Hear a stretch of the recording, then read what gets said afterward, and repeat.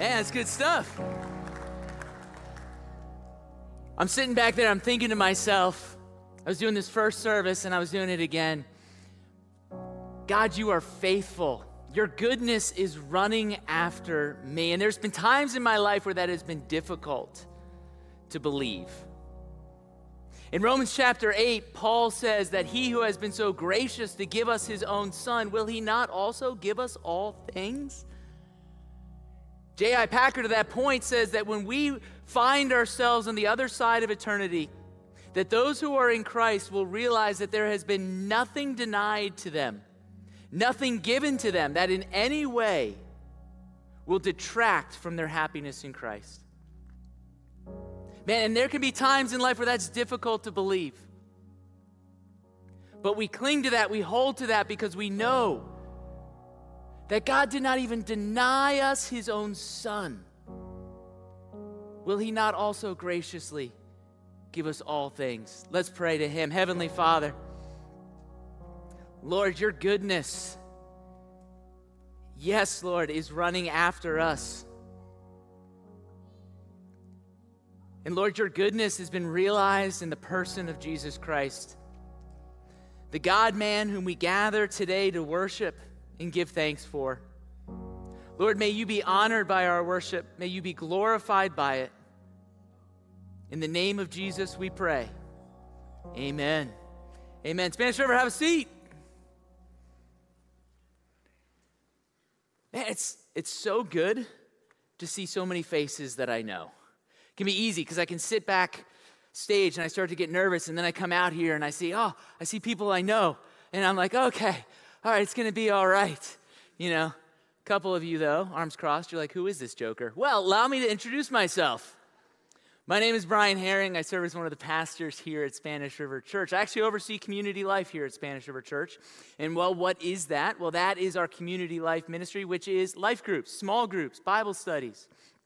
One of the things that I help oversee is helping people find their next step here at Spanish River Church. If you're new to Spanish River, I want you to know I want to be a resource for you. If you're looking to get engaged in a men's group or a women's group or in a life group, if you're looking to find out more about who we are and what we believe, I would love to be able to connect with you and help you find out what that looks like here at Spanish River Church. Today I have the honor and the privilege to be able to preach to you on this Palm Sunday. All right, thanks. What's up? Woohoo!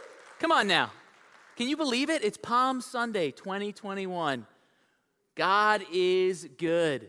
Here we are, almost to April. I'm excited for today. We are going to dive into a passage of Scripture that is, I hesitate to say this, but probably more well-known to people both inside the church and outside the church. And I was reading through a devotional this week, and I was convicted because in this devotional, it was talking about this particular passage that we're going to read. We're going to be in John chapter 12 today.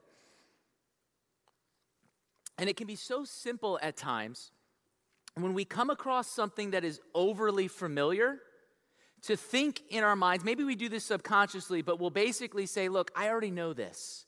There's nothing new that I can learn from this.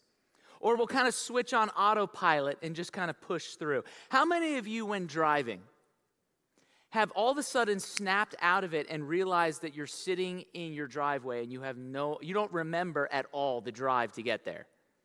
Yeah?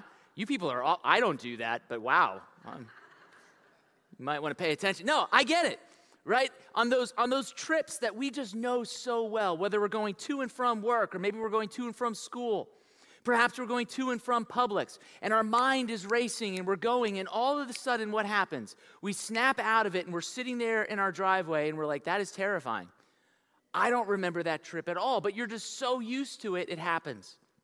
And we come across these accounts in the Scripture that God has left for us, and we think, I know this one. And we just kind of breeze through it. Well, this is the third Palm Sunday that Spanish River has given me an opportunity to preach.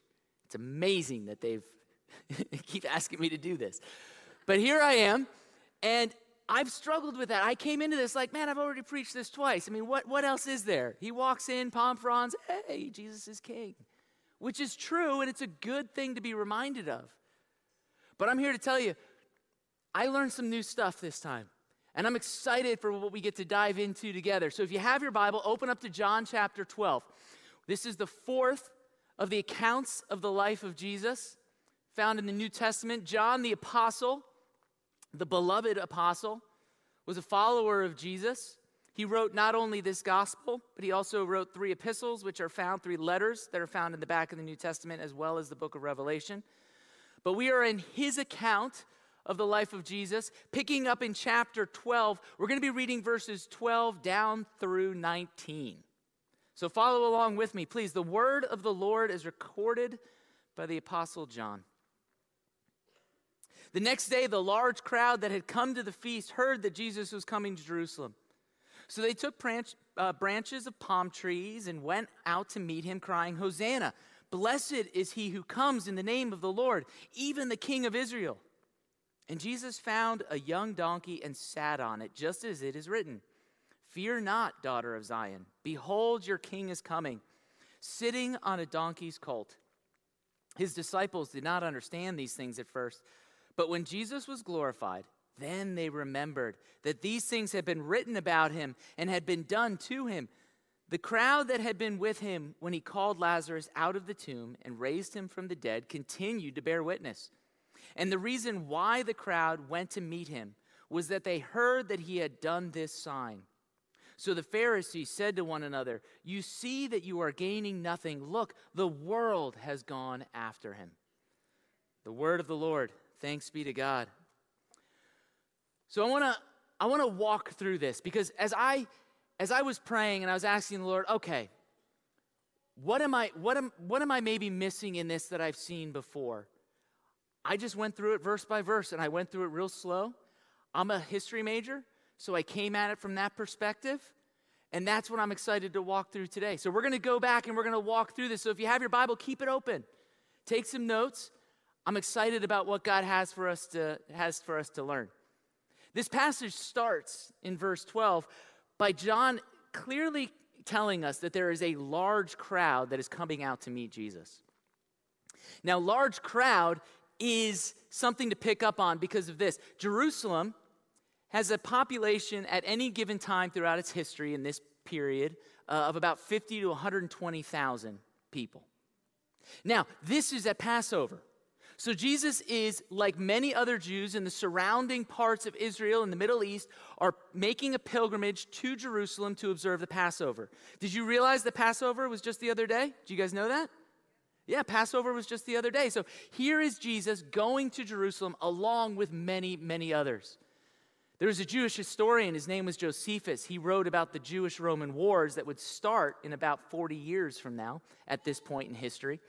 And he said that at one of the Passover feasts that he went to in Jerusalem, the city had swelled to over 2.7 million people. So this is a large crowd. You're going from a city of, let's say, at a good point in history of about 100 to 120,000 people to almost 3 million. Okay, it's basically like a college town on football Saturday, right? So a lot of my wife's family graduated from Penn State, and so I've seen a number of games up at State College, PA. Do you know that becomes the 3rd largest city in the state of Pennsylvania on game day? Right? Similar to Gainesville, right? Except State College is much classier. But it's just, hey, if we can't laugh in church, where can we laugh? Come on now. All right? But that's what's going on in Jerusalem here. You have all of these people, all of this excitement, all of these surrounding Jews coming in from all over, swelling this city. And so we continue. In verse 13, the next day, the large crowd that had come to the feast heard that Jesus was coming to Jerusalem. So they had heard, hey, this guy Jesus is showing up. And so this massive crowd accumulates. Now I read that and I think, okay, a lot of people show up, but there's a lot more to it than that. Look down, if you have your Bible open, to verse 17 and 18, because this tells us why such a large crowd was there. In verse 17, it says, the crowd that had been with him when he called Lazarus out of the tomb and raised him from the dead continued to bear witness. This is the reason why the crowd went to meet him. It was that they had heard he had done this sign. This is a celebration of resurrection. This gathering of people to see Jesus is a celebration of the resurrection of the man Lazarus. Perhaps you're not fully aware of what happened with Lazarus. In John chapter 11, the passage that precedes where we're at right now is an account of Jesus literally raising a human being from the dead. Yeah. 4 days in the tomb. At the beginning of chapter 11, we get word in the text of this man Lazarus who was ill and dying. We don't know what he had. We don't know what he was suffering from. It could have been appendicitis. It could have been pneumonia. But he passes away, and Mary and Martha, his sisters, are deeply mourning. And it says that there are people in the house mourning with them. And Jesus shows up late, and they're like, man, if you had only been here, Jesus. If you had only been here, you could have healed him. We know you. We know your ministry. You give sight to the blind. You help the lame to walk. You heal the sick. You could have healed him. But it's too late now. And it says Jesus is overcome with emotion and grief when he sees Mary crying and he sees these other mourners there. And he says, no. This was by design. And I'm going to do something now so that you believe. And Jesus walks out, and all these people are around, and he says, hey, move the stone. Okay, think about this. Like in our modern context, think about being in a cemetery and somebody walking up to a plot and saying, dig it up. I'm going to show you something. And people push back. They're like, man, he's been dead for 4 days. It's not going to be pretty in this tomb. And Jesus says, no, it's okay, open it up. And he declares, Lazarus, come out. And to the amazement of everybody standing there, here comes Lazarus wrapped up in his burial clothes. And Jesus says, hey, get him out of that. He's going to be hungry. Let's go have something to eat. Like, that happened. We read through this stuff and we're like, yeah, that's pretty cool. A guy's dead for 4 days. 4 days. And Jesus is like, come out. That blows my mind. And I'm reading it. There were people that stood there and saw this happen. And so immediately you can begin to understand, okay, people are pretty excited. That would be radical in today's day and age. It's radical then as well. And so all these people just start mobbing Jesus. It says that Jesus basically has to lay low for a little while. He heads out of town. He lays low in a bathroom. And it's now Passover time, and Jesus has reemerged. And as he's coming towards Jerusalem to celebrate the Passover, he stops and has dinner with Lazarus. And while he's there having dinner with Lazarus, word gets out. And people just start hounding that house and start hounding him and his followers, and it grows from there. Maybe you know him. Maybe you've seen his stuff. James Corden, he's one of the late night hosts. He does, I think, the Late Late Show. And I see his stuff on YouTube from time to time. He does the really popular carpool karaoke. I see some of you okaying, so you've heard of him. Anyways, he did an interview with Paul McCartney a number of years ago. And he went to Liverpool. He's British as well. And they were in Liverpool, and they went to Paul's old house. And he's walking James Corden through this house, and he's like, oh, my dad used to sit here, and this was where our piano was, and where I first learned to kind of play instruments and write music. And it's hilarious because as they're interviewing him, James Corden says, look outside, and they put the camera out, and you can start to see just people gathering all outside the house. Because word is starting to get out that Paul McCartney is in there. And people just start gathering and gathering. By the time they leave the house, there's this huge crowd there of people excited to see Paul McCartney. It's very similar to what's happening here, but even more so. Because, well, look, Paul's a phenomenal musician. He hasn't raised anybody from the dead. Okay? People are going nuts. And they're sitting here and they're bearing witness. It says the people that saw this actually happen are running around and telling people, this guy raised somebody from the dead. This is it. This is the Messiah. This is the one that we have been promised. This is our liberator, our king, our savior. But where they fail in their understanding of this resurrection celebration is that they don't recognize the true mission of why he came, but what they do is they add their own expectations of what they think Jesus came to do. Look back at verse 13. Look what happens. This is the part that many of us will know. So they took branches of palm trees and they went out to meet him crying, Hosanna! Blessed is he who comes in the name of the Lord, even the King of Israel. So it's here that we see them begin to take out the palm branches. And palm branches carry major significance. This isn't just like, hey, let's fan him as a king, or, pretend like we're in Egypt or something. It has nothing to do with that. For any Israelite in that day and age, palm fronds carried significance for the nation of Israel. They were a nationalistic symbol. 200 years before this, the Maccabees had liberated the temple of Israel from invaders. And they used palm fronds as a symbol of nationalistic pride. So when they're waving these palm fronds, this is becoming a nationalistic parade. This is becoming a political movement. This is beginning to dig deep into the heart and souls of these people that believe their Messiah has finally arrived, not to liberate them from sin, not to liberate them from death, not to liberate them from hell, but to liberate them from Rome. They cry out, Hosanna. This actually comes out of Psalm 118 and is a messianic call. And Hosanna is Arabic, actually, meaning save us now. So we get this picture of this crowd of people. Amen, brother. So we get this picture of this crowd screaming out, waving palm fronds, save us now, deliver us from the hands of the oppressors. Bring your kingdom to Israel. Freedom. And it becomes a nationalistic movement. And so for Jesus, he's like, oh, no, that's not why I have come. And in fulfilling prophecy, what he does is he lays out for them who he truly is.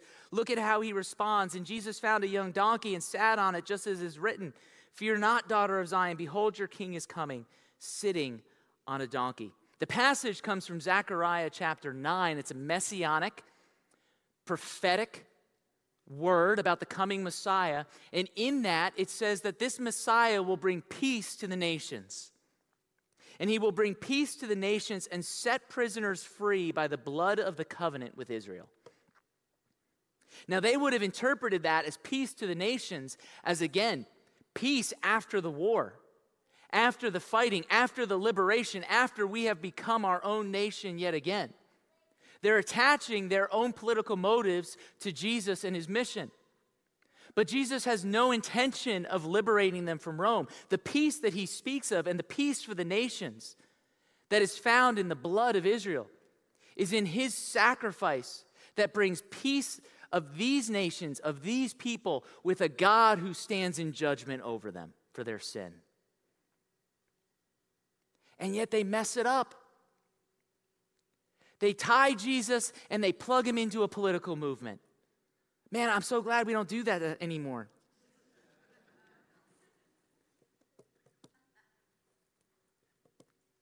Awkward silence.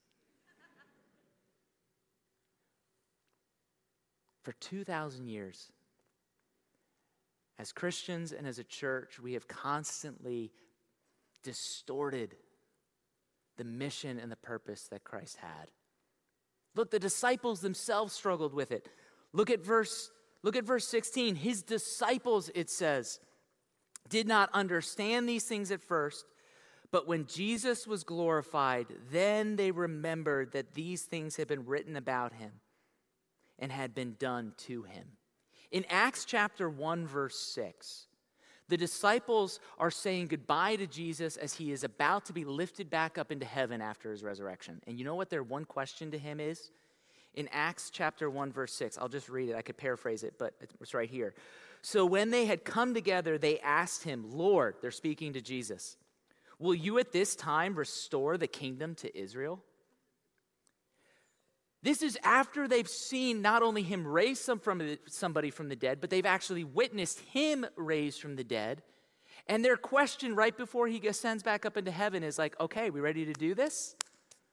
We going to kick him out? We finally going to have the free? Is heaven finally coming to earth? And it's the same thing that we continue to struggle with today. Understand that this isn't Jesus' fault. It's not his fault that the disciples are failing to recognize this. He has over and over again throughout the Gospels told them and told us that he often spoke about them or with them about the nature of his work. And when we misunderstand our Lord, it's because of our sin, our ignorance, and our failure to understand his word. The story of the gospel is one that brings not heaven to earth, is not one that looks to fulfill our needs, not looks to liberate us from what we want, but no, instead looks to free us from the guilt and the bondage of sin, the curse of death, and the eternity of separation from God in hell. Years ago, we did a series on 1 Peter, and we followed a book called Everyday Church. You guys remember that? It's okay. I just wrote the curriculum for it, so don't worry about it. I'm just kidding. I did write it, though. But in that, Steve Timmis, who wrote that book, used a story to walk through the gospel. And I've since heard it a number of times, but that was the first time I heard it. And he used a story of 4 main points to explain the working of the gospel. You have creation, you have fall, you have redemption, and restoration. Creation is an understanding of how you and I were made to be. This is the world that we were made for. God created us out of an outflowing of his own love, his own goodness, and his own glory. And in God's perfection, how did he make us? But he made us with dignity and value in his image. I mean, that's a great start to any story. And you and I, we were created as dependent beings on our Creator. We were made to worship him, enjoy him, love him, and serve him. And we found our purpose, our identity, our security in him. How many of you had a lovey or a blankie or a teddy bear when you were a kid that you slept with all the time? Come on, come on, come on. If your hand's not raised, you're not telling the truth. All right? Yeah, you did. You remember, maybe you don't remember it, but I do. I remember this little yellow ducky blankie that I had. And why did we love those things as children? Because they brought us security, right? When it was dark and there was a storm outside, what did we do? But we clung to our little lovey. That's how you were created with your heavenly Father, a God who was always with you, who you clung to, who you found safety and security and purpose in, identity in. That's the creation part of the story, but the story continues into the fall. And the fall is the part of the story that talks about the fact that all of that has been lost through sin. Rather than living a life under God's authority, humanity in rebellion turned away from God in sinfulness. That defection plunged not just us, but all of the world into darkness and the chaos of sin. Creation itself and the godly order was shattered. And all of us are sinners, not by nature, but by choice, both. And understand this, there's 2 main consequences for our sin. One, sin has enslaved us. When we thought that we had separated ourselves from God and we were now free and independent, we were anything but. Instead of worshiping God, we began worshiping idols. The Bible talks about this. When we turn from God, we turn to other things, these things in which we find identity, meaning, happiness. Maybe it's work. Maybe it's in having the perfect family. Maybe it's in the house. Maybe whatever it is. But we have sold ourselves to something. And instead of that serving us, we have become a slave to it. They enslave us, demanding our time. They demand our energy, our loyalty, and our money. The second consequence sin brings is condemnation. We stand condemned before a judge of heaven and earth, and the very wages of our sin is death, Paul tells us in Romans. So we have how the story starts. It's a wonderful beginning. Creation, but the fall has separated us from this perfect God, bringing condemnation and slavery in sin upon us. But it doesn't stop there, because every story needs a hero. And the hero of our story is the person of Jesus Christ. Fully man, one who could go and carry our sin because he's lived the same life you and I have. In Hebrews chapter 4, what does the author tell us? But he has suffered in every way you and I have, yet without sin. But not only was he fully man so that he could endure temptation, he was also fully God. The God-man, the second person of the Trinity, who was able to perfectly meet the standard that God had set forth, his own perfection. You see, on the cross, Jesus took our place, dying for our sin. He received the condemnation, he received the death that we deserved, so that when we put our trust in him, we can receive the blessing and life he deserves. Colossians chapter 5, verse 21, God made him who knew no sin to be sin for us, that we might become the righteousness of God. And to those who put their faith and trust in him, no different than when you go to a doctor and they give you a diagnosis and you believe their diagnosis and you enter into treatment with that doctor. In faith, we come to Christ and we admit our diagnosis of sin. We admit our separation from him.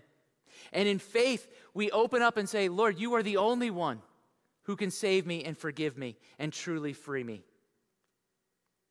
And then what is the restoration? What is the happy end of that story? But Revelation 21, where there will be no more death, where God will dwell with us and every tear will be wiped away. That is the good news of the gospel. That is something that our world, that there are probably you in this room that need to hear and come to grips with. But what do? We fall into the same trap that they did. We fall into the same trap. Look at our culture around us. They practice the gospel message. Even if they will tell you that they don't believe in God and they don't believe in Jesus, they practice a gospel message because it's written on every person's heart. People will tell you, man, children are innocent. They're born good. I was like that. I'm not saying this, but I'm talking figuratively. But what do we say? We live in a culture of victimhood, right? The perfect you has been distorted and perverted by your upbringing or by your parents, by society. The housing crisis, you know what? It hurt you. It stole your money, put you into foreclosure. That ruined you. Your spouse, your marriage, your kids. There's always something else that we look to when we say, that's the fall. Where I was has been distorted and perverted and destroyed. And so what do? But we have to look for a Savior. And so what does the culture do? What do? Happiness, security, purpose is found in what? In education, in a job, in finances, in the perfect relationship, in the perfect kids. And we strive for that. And they tell you to strive for that. I've gotten into yoga. Don't laugh. It's awesome, actually. I have an Apple Watch, and they started giving away free Apple Fitness, if you had an Apple Watch, to try it out. And so I'm doing yoga, and I actually really dig it. Thanks, bro. But one of the things they always talk about is finding your inner self, finding your true self. I like yoga. I'm not as much into the New Age stuff. I usually use that as an opportunity to pray. But I'm fascinated by the fact that what are they searching for? But they're searching for the created order that was lost in the fall. They're looking for it in what? In that inner child, in that true you that was lost. And then ultimately, where does our culture tell us that true restoration lies? but in comfort, in pleasure, in the easy life. Sitting on a mountaintop, drinking a glass of wine, retired. That's the pinnacle. That's the best they have to offer. I'm not lying, it doesn't sound bad. But it pales in comparison to why Christ really came. And while we may not do it as blatantly as the culture around us, we begin to feed into this gospel story our own comforts, our own salvations. And we say, Jesus, this is where true hope will come from. This is where the peace that I truly need will come from. Can you just fit into this? And Jesus reminds me, like he reminds them there, Brian, I didn't come to bring you heaven on earth. I came to free you from sin and death and hell. This is a celebration of redemption. And what it points to is prophetically a week later, where there will be a greater resurrection. This is a story that points to resurrection. And what it does is it forecasts and it predicts and prophesies a greater resurrection that will take place in 1 week from today. A resurrection that, unlike Lazarus, we will be continuing to celebrate for all eternity. Would you pray with me? Heavenly Father, Lord, thank you for your word. Lord, forgive me for how often I can breeze through passages of Scripture and think, I know this. And Lord, forgive me for the ways that I interject into my own story into what you have laid out for me. Lord, may we be a people who understand why you came and the reason you came.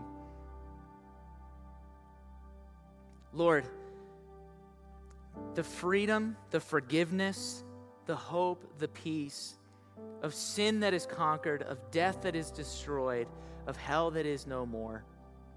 Lord, continue to build our trust in you. Convict us of our sins. Enlighten us to the goodness of your word. In Christ's name we pray. Amen.